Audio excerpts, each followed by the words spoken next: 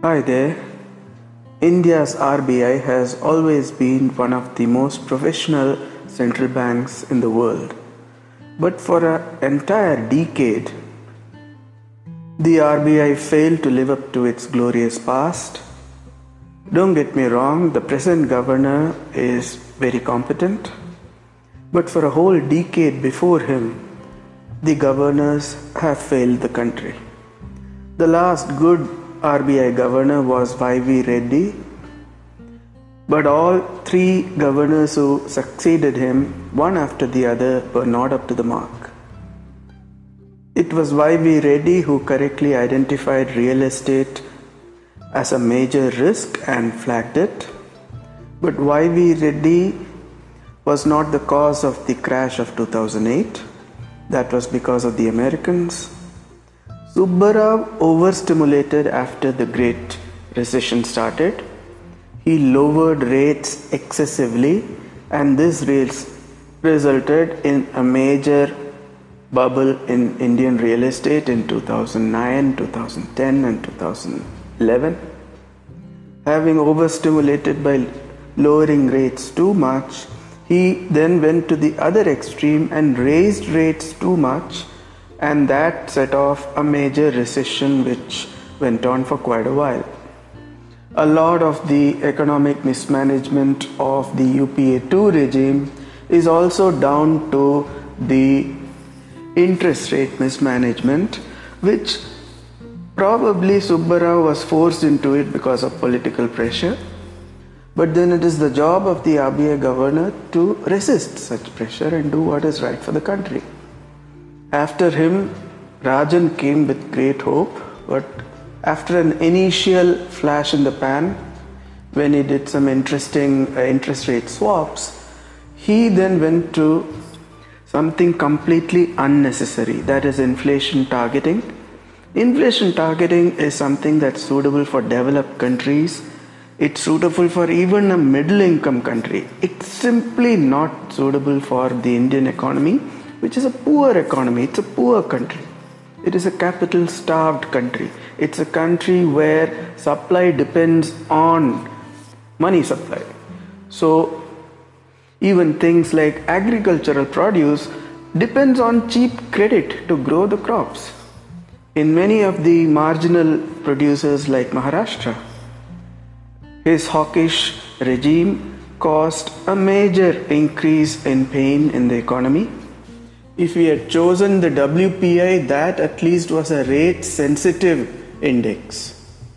The consumer price index which he chose for inflation targeting is not only a poorly calculated, inefficient kind of an index, it is also much less rate sensitive.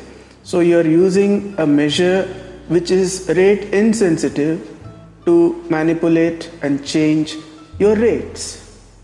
It was completely not what was required, and it greatly exacerbated the problems that the Indian economy faced both during the UPA 2 and during the early years of the Modi regime. It was difficult to imagine anybody being worse than Rajan, but sadly for us, we got Patel, and Patel permitted demonetization. That's probably one of the few situations where a central bank governor should tell the government to go boil your head. It is his signature which was on all the currency notes. Even if the BJP did not know, at least he knew that 18 lakh crores is not all the money in the system. The vast majority of money is held not in currency notes. Banning currency notes was most nonsensical, and because Patel allowed this, therefore we had to condemn him to, without doubt, being the worst Reserve Bank governor we have ever had. In terms of long-term damage, however, the Rajan contribution is probably more because he has institutionalized a monetary policy committee, he has institutionalized wrong inflation targeting, which is bad for Indian economy. The point is not that inflation should not be controlled. The point is that India has supply side inflation. If the supply of the commodity is too low, the prices shoot up. That kind of situation cannot be controlled by restricting the money supply. It can only be controlled by increasing the production of the scarce commodity. So if it is pulse, we need to produce more pulse, for which we need cheap credit. Even imported inflation is counter sensitive to interest rates. When interest rates are low, India's stock market does well and foreign money flows into India, and therefore the rupee rises. In most other economies which behave more normally, we have a situation where you have to keep interest rates high to maintain the position of a currency. But in India, it is the other way around. If you lower the interest rates, more money comes in and takes the rupee higher.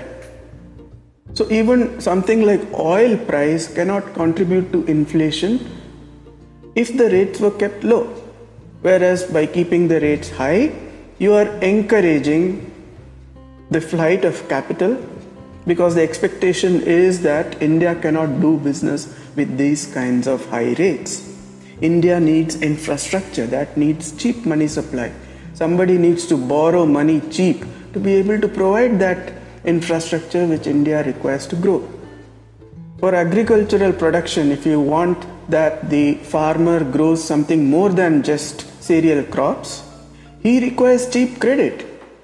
He has to borrow money to invest in his farming. Hospitals are a very real estate intensive area. If the rates are low, people are able to borrow to make hospitals. How does raising the interest rate bring down your hospital bills? They don't.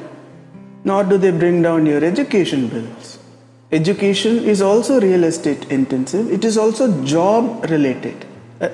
If you look at our Indian education system right now, it is in recession because most of the courses, the MBAs, the BTechs, the engineering colleges and management colleges which have opened all over, they have no students. Because the economy is so bad that if they do that degree, they cannot get a job. Whereas if the rates were low, the economy would boom and these educational institutes would be still able to produce somebody who could take that job. So we have a peculiar situation where rents go up in the center of the city, but rents in the periphery parts or the suburban regions have collapsed. The fees in a few selected good colleges keep going up and up, but the other colleges, the fee just collapses or the college itself closes. Almost all the basket of consumption which is represented by the CPI, the Consumer Price Index, is these kind of rate counter sensitive items which just do not respond to interest rates being hiked. You cannot increase the rates and express price of education, transport or health to fall. They are not going to fall because your rates went high. They can do the opposite in fact, and that's what has happened. The few colleges which have survived, the few hospitals which are surviving, they are able to hike rates to whatever they want. But the majority of the other colleges which came up because of cheap capital, they cannot survive because they cannot pay the high cost of money.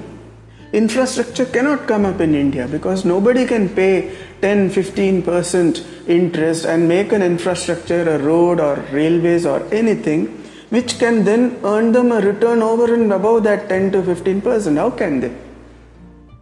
So Rajan has done us a great disservice by his incorrect inflation targeting, both theoretically as well as practically, by choosing the wrong rate to target.